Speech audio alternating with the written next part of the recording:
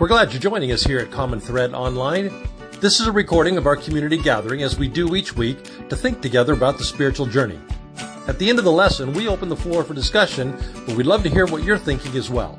On our website are directions to download our app. Once you have it, join the group. What are you thinking? We'd love to connect with you there.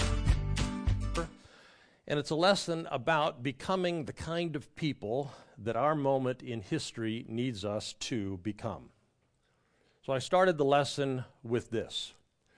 To be the kind of people this moment needs us to be, we can't just flip a switch and decide to be those people. If we could do that, we would have done it by now. You know how it goes. All it takes is some dumbass social media post. All it takes is some outrageous statement by some self-serving politician. All it takes is some disgraceful event showing up in our news feed, and pow, a cascading series of mechanisms just show up in our bodies. Chemicals surge, stomachs tighten, brows furrow, brains kick into the danger, danger, danger response. So we stop when that happens doing any kind of new thinking or any kind of creative thinking or any kind of outside of the box thinking, because new thinking takes a lot of system resources. Way too expensive when you're in survive, run away from a bear response. Instead, we draw from a cache of previous ways of being, because that is a much less demanding process. So we think thoughts and we feel feelings that we've thought before, that we have felt before. We say words and we do deeds that we have said before, that we have done before. And there you go, bam, we are not the people this moment in history needs us to be. We are instead yanked, like everybody else is, into habits and reactions, doing what everybody else is already doing. But thank you, perennial spiritual tradition, a body of wisdom that speaks to us across the generations, offering us a viable and very effective alternative. So, of course, the ancient wisdom world would tell us in a comforting kind of way, of course you think your thoughts. And of course you feel your feelings. And of course you react your reactions. That's okay. It's what human beings do. It's wired into the onboard equipment that we all woke up inside of. But we don't have to stay there. We don't have to stay there. There are things we can do today that if we will do, will make possible things that we cannot yet do tomorrow. There's a way that we can be that over time will enable us to live the wisdom of the saints, will enable us to live the wisdom of the sages. A way that we can be to live what Jesus taught, to love our enemies, to live what Gandhi taught, eye for an eye and soon everybody's blind, which I read recently he didn't actually say, but alas. To live what Martin Luther King taught, that darkness cannot drive out darkness, only light can do that. Hate cannot drive out hate, only love can do that. To live what the Buddhists teach, compassion for all beings, even those who hold ill will toward us, cultivating our inner capacity to break the cycle of suffering. There is a way that we can live those words.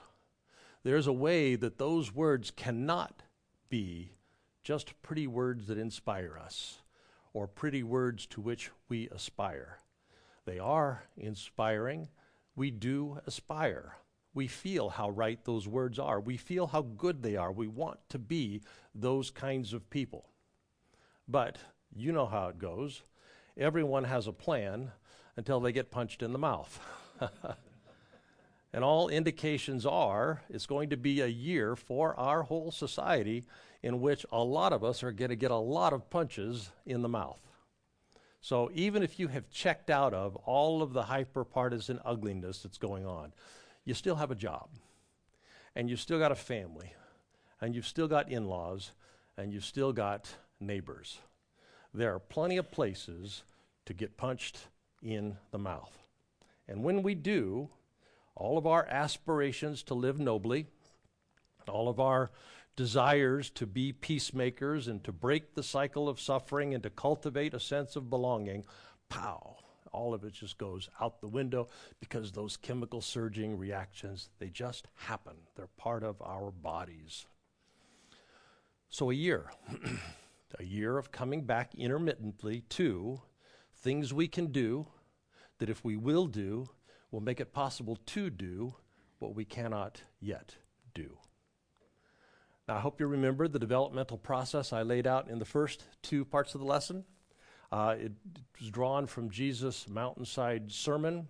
The process is, first, to be the people in history that history needs us to be.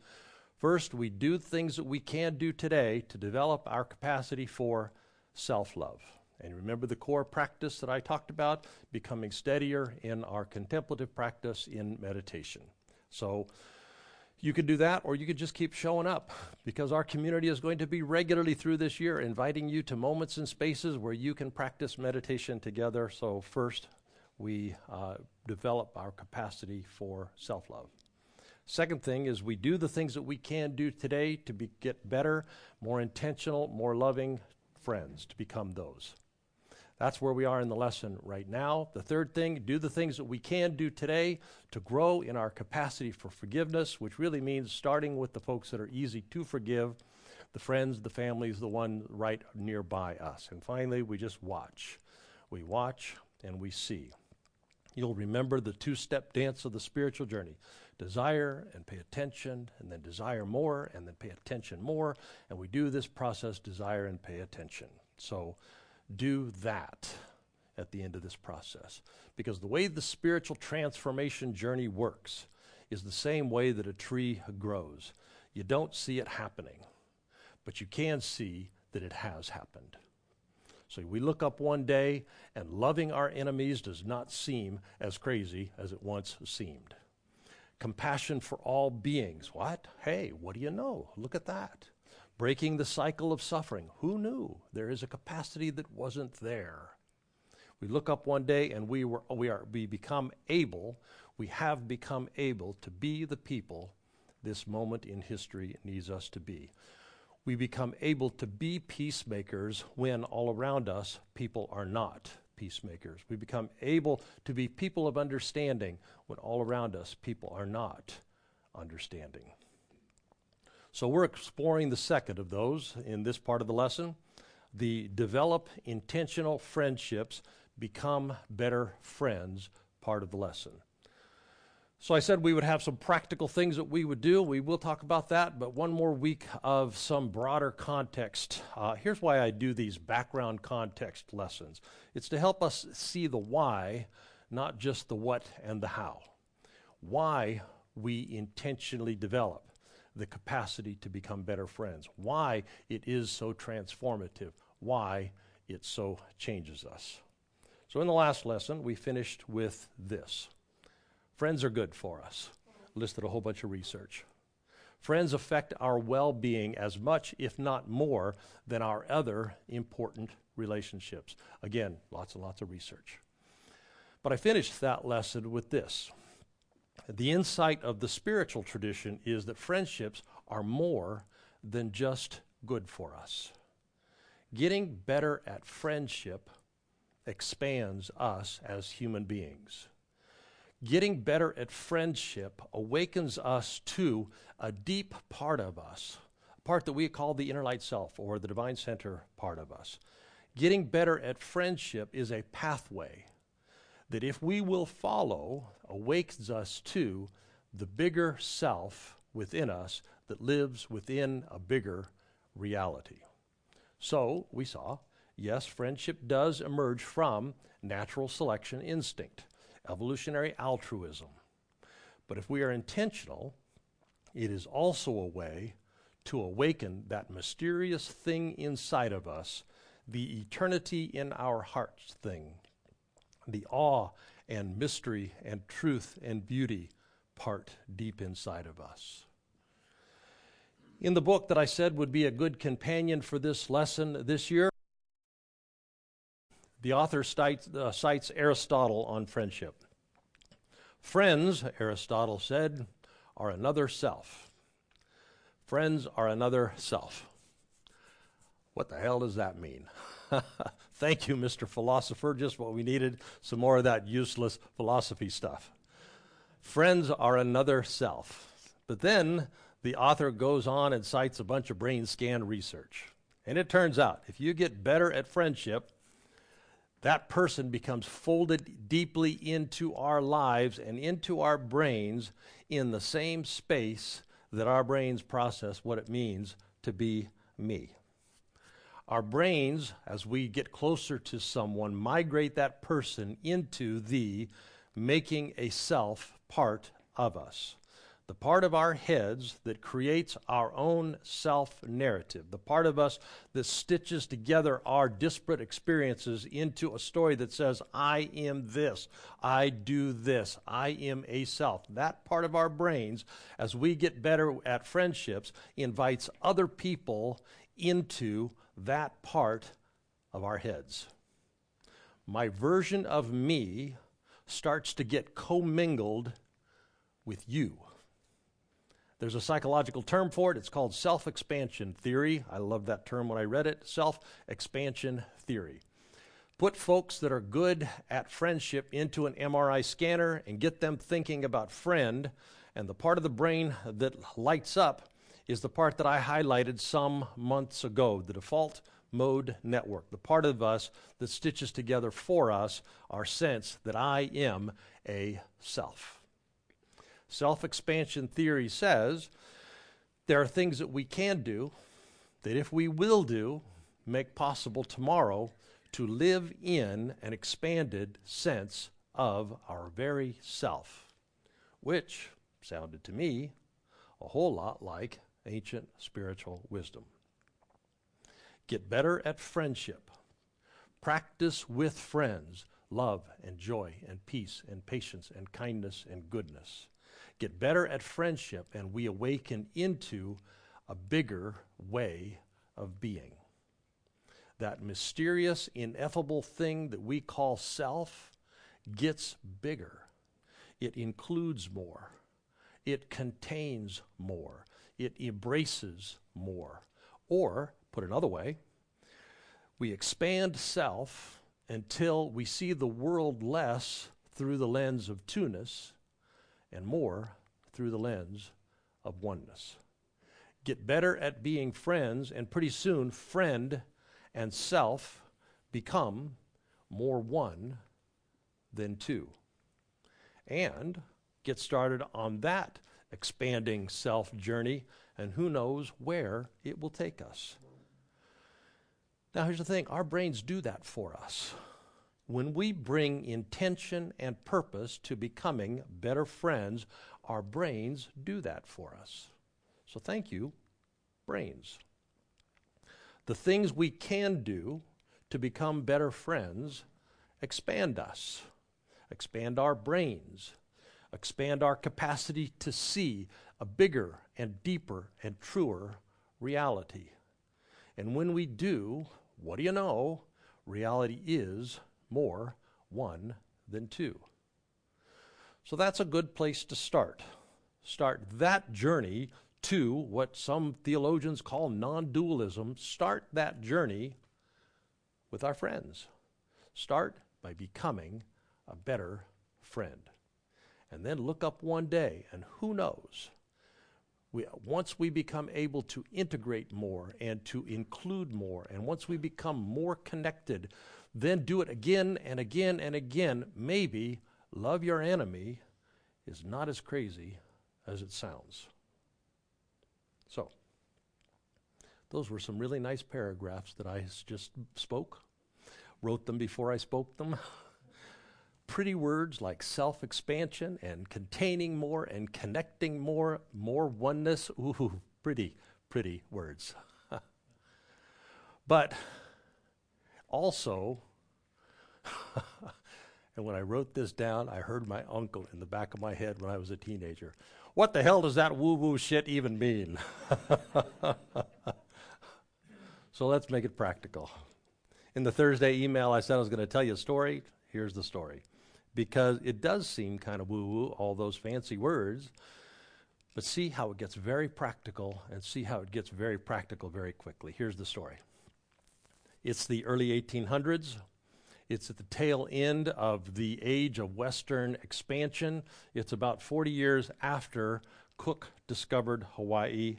And as happens a lot, when previously isolated populations begin commingling, sailors unwittingly brought disease to which they had community, but the Hawaiians had not developed immunity. In particular, they brought leprosy, or Hansen's disease. And the disease was devastating. By the mid-1800s, alarming rates of death, but the worst kind of death accompanied with all kinds of horrible disfigurement as parts of people's bodies begin to die and fall off. So we can understand the terror people felt at the time. Shows up an unknown deadly disease that eats away our bodies and then kills the people that we love, and it's spreading from person to person at an alarming rate. So people were frightened. We understand that. A little bit panicked. We understand that. And they did what sensible people would do. They began to practice the understanding they had at the time, which was an isolation strategy, to isolate those with the disease. Makes all the sense in the world. But when people are frightened, when people are a little bit panicked, that's not when we do our best thinking. That's not when we access our better angels. So, while isolation was a good idea, the way that policy was enacted was pretty brutal. And they started by criminalizing the disease. Anyone suspected of having leprosy was arrested and imprisoned and banished to the island of Molokai. And in that fear-driven enacting of an otherwise sensible policy, families were torn apart. Some people fled, other people hid out. It was a draconian policy, and facing it, some families hid their infected loved ones. Other families disowned their infected loved ones and turned them in. Think back to our own pandemic just a couple of years ago. That was not us at our best. So all the human ugliness that tends to emerge when we are overrun by fear, all that happened in the mid-1800s in Hawaii. So much so, and so deeply embedded in the consciousness of the people, that even after a cure was found in 1941, those same draconian policies remained entrenched until 1969. They weren't abolished for all those years, even after there was a cure. So, when that happened, when a person was exiled to Molokai, they were considered to be legally dead. Everything that they owned was taken. Their marriages were annulled. They were banished because they were not coming back, because they were, in the eyes of the law, dead. And when they were dropped off on Molokai in the early years, there was no medical care. In fact, there was no care. A scant few provisions were dropped off with them, a few blankets, because the expectation was they wouldn't be alive long enough to use the provisions. A few blankets, some farming tools that they didn't know how to use, enough food to last days, not months. In effect, the isolation policy was an institutionalized, legalized version of abandoning the infected to die. Now, it's easy for us on this side of history to look down upon those harsh policies, but an unknown killer shows up among us. Our instinct also would be to protect the many, even if we had to do so at the expense of the few. Who knows what any one of us would have done? Well, the first banished group was a group of 16 people, and of those 16, 4 were healthy enough to care for themselves, 2 were extremely sick and couldn't help, 3 were sick enough that shortly after they were dropped off, they moved into they could not care for themselves category. And they were all strangers to one another. It's not like they were connected and then they landed there, they didn't know one another at all. So you can imagine that first drop-off through the lens of red in tooth and claw from that perspective, from a survival of the fittest perspective. The most sensible thing to do was for the healthy ones to conserve their energy, to not use that energy caring for those who were going to die soon anyway, no matter what they did. The sensible thing was to not share their meager salt pork and hardtack rations, to treat the terminal among them the way that the rest of the islands had treated them, triage, which was to those who can be saved, let's put our focus and energy there, and let's sacrifice the few in order to save the many, which again is sensible. It would increase the odds of survival for those who had a chance of surviving. So another ship comes back 2 weeks later, expecting to find the sickest ones dead and expecting that the well ones would be on their way to dead. Consequently, they didn't bring any provisions. They just brought more infected people also to abandon to die. But what the crew reported back was not what anyone expected. They found huts had been built, homes for the sick and for the well. They found crops that had been planted, tools that had been figured out. They found fresh water had been sourced and had been brought to the ill. They found fires burning 24 hours a day to keep the sick ones who grappled with cold, keep them warm.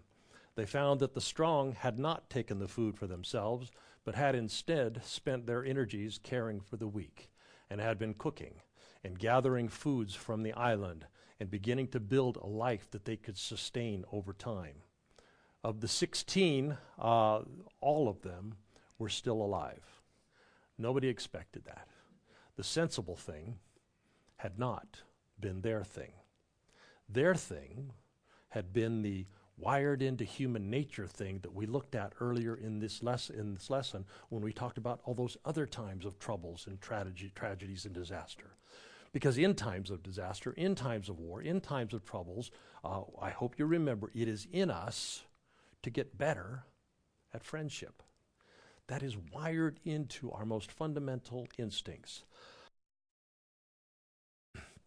So for 150,000 years, I think it's about 7,500 generations, we human beings, or at least the Homo sapien branch, have survived on this planet by becoming better friends. We care for one another much more than we kill or harm one another. Now, we sure do kill one another, and we sure do harm one another. That also seems to have some kind of instinctive thing going on inside of us, but that's not how we survived. We have survived because we do better than any other species on the planet caring for one another. It is wired into our original equipment. It's the way we are made. So, I found that story a few weeks ago, and I started reading a lot about that time in history. And again and again and again, I was so moved because better at friendship is a compelling part of our humanity. I read stories about how better at friendship worked out among the banished, and then later among those who came to care for and support those who were banished, thinking that they would probably be infected themselves, but they were going to care for the banished. Again and again moved by how, in times of trouble, we humans rediscover, as though we didn't know it, and then we rediscover this core human dynamic, the transformative power of becoming better friends. It is a powerful part of our humanity, and it's a part it's so easy to lose sight of in our highly individualized, highly commercialized, take care of our needs at the store society. Now, none of us want what happened to those people to happen to us. But reading their stories, there was a tremendous beauty and a tremendous meaning in what they experienced. It's like that quote I read a couple weeks ago, 3 weeks ago, about the journalist looking back at Sarajevo 20 years after the fact and feeling somewhat wistful, actually missing the war times. And she said, how fucked up is it that we miss times of war, because war forced them to live in this deeply meaningful deeply human way, purposely and intentionally interconnected, mutually dependent, becoming better friends. Because that is our heart's true home. Now, I don't want leprosy, and I don't want to live in a Hawaiian leper colony in the 1800s, but I want that, because that's what matters. So in today's lesson, lots of inspiring words. All those quotes from earlier by all those spiritual masters, and then those words about self-expansion theory, an Aristotelian notion of another self, the default mode network. Oneness is a better description of reality than two-ness. But honestly, that's not what really matters. Let's just say you never heard any of those pretty words. Or let's say you did and it just didn't register. That's okay. Because all of those lofty notions are not what matters. Here's what matters. Find some firewood to warm a sick friend. Find some fresh water for your struggling community. Learn to use farming tools that you don't know how to use. Share some food when you're really hungry. Build community for those who've been kicked out of community, even if you've been kicked out of community yourself. Those are things that we can do, that if we will do, will change us, and we can change our world. Now, sure, as we've seen, becoming better friends does expand the self. We got some MRIs to show us. It does awaken us to oneness. Great, that's wonderful. It does help us see the bigger reality we're part of, but none of that matters. What matters is the things that we can do today that if we will do, make it possible tomorrow to be better friends. If we don't do the things to become better, more intentional friends, then all that other stuff, it doesn't matter. Now, in the next section of the lesson, I will talk about some practical stuff. I'm going to work really hard on it. I'm going to make sure that it's intriguing, hope it'll spark some thoughts. But here's what I kind of hope. I kind of hope you don't need it. I will help us consider things that we might not have considered, things that can be integrated into our daily lives. But I hope you don't need it, because all you have to really do is be armed with this idea. Becoming better friends, doing small things more intentionally, and doing them now will transform us. And if you decide that you're going to do that, I bet you can figure out how. I bet you can figure out how to do that better than I can in a lesson. Because you will figure out how to do it within the constraints of your life, within the constraints of your schedule. You will find here now small, doable ways to be more intentional, to be a better listener. I bet you can already think about ways you could be a better listener with your friends, or you could be more intentional in being trustworthy, being more reliable with your friends. I bet you could figure that out without this lesson coming up. I bet you could figure out how you could better maintain the connections. Maybe pick up the phone more frequently, or maybe make a contact more often. Be more intentional about encouraging or supporting. And you can do that without the next part of the lesson. What you will come up with will be better because it comes from your world. So, in Dwelling Divine, may we become better friends. May we become the bigger selves that people become when they do become better friends. And may we inhabit a more oneness world and get really, really practical in how we get from here to there. Amen. All right, so those of you out there on Zoom, some of you are live. We know increasingly you're time shifting and you're doing this later. But I still want to talk to you. If you're here on Sunday morning, I hope you'll go over to the Zoom call. The link is in the YouTube notes. We're working really hard this year to try and make spaces more engaging of folks who live in different cities, or folks, even if you're in Raleigh, who can't be here on a Sunday. So one of the best places to start is with, what are you thinking? We're going to do that here in the room in a minute, but I hope you'll go over to Zoom. If you do, click the link. It's going to ask you for a password. It is 1417. So I hope you will do that. Let's go ahead and dismiss the folks who are online, and then we will open the floor, and I would like to hear what you're thinking as well. So if you would, please put your hand on your heart, and let's remember as we go that we are, every one of us, carriers of indwelling divine. We have within us, in the way that we say it, made of the same stuff God is made of. We've got all of that divine reality within us, the fruit of that Spirit. So we've got love in us, and joy, and peace, and patience, and kindness, good. It's all in there. Often cleverly hidden under layers and layers of stuff, but it's in there. And so if you would, extend your other hand to our city. Let's look for opportunities to share what we've already got in us with the people that we live and work and go to school with, looking for opportunities to repair our world and to heal our worlds. Amen. God bless you all. You are dismissed. Those of us in the room. If these recordings help you move forward on your spiritual journey, we hope you'll take an ownership stake in the community and support the health and well-being of the community. Go to our website, commonthreadchurch.org. The donate button is right there on the top. Thank you.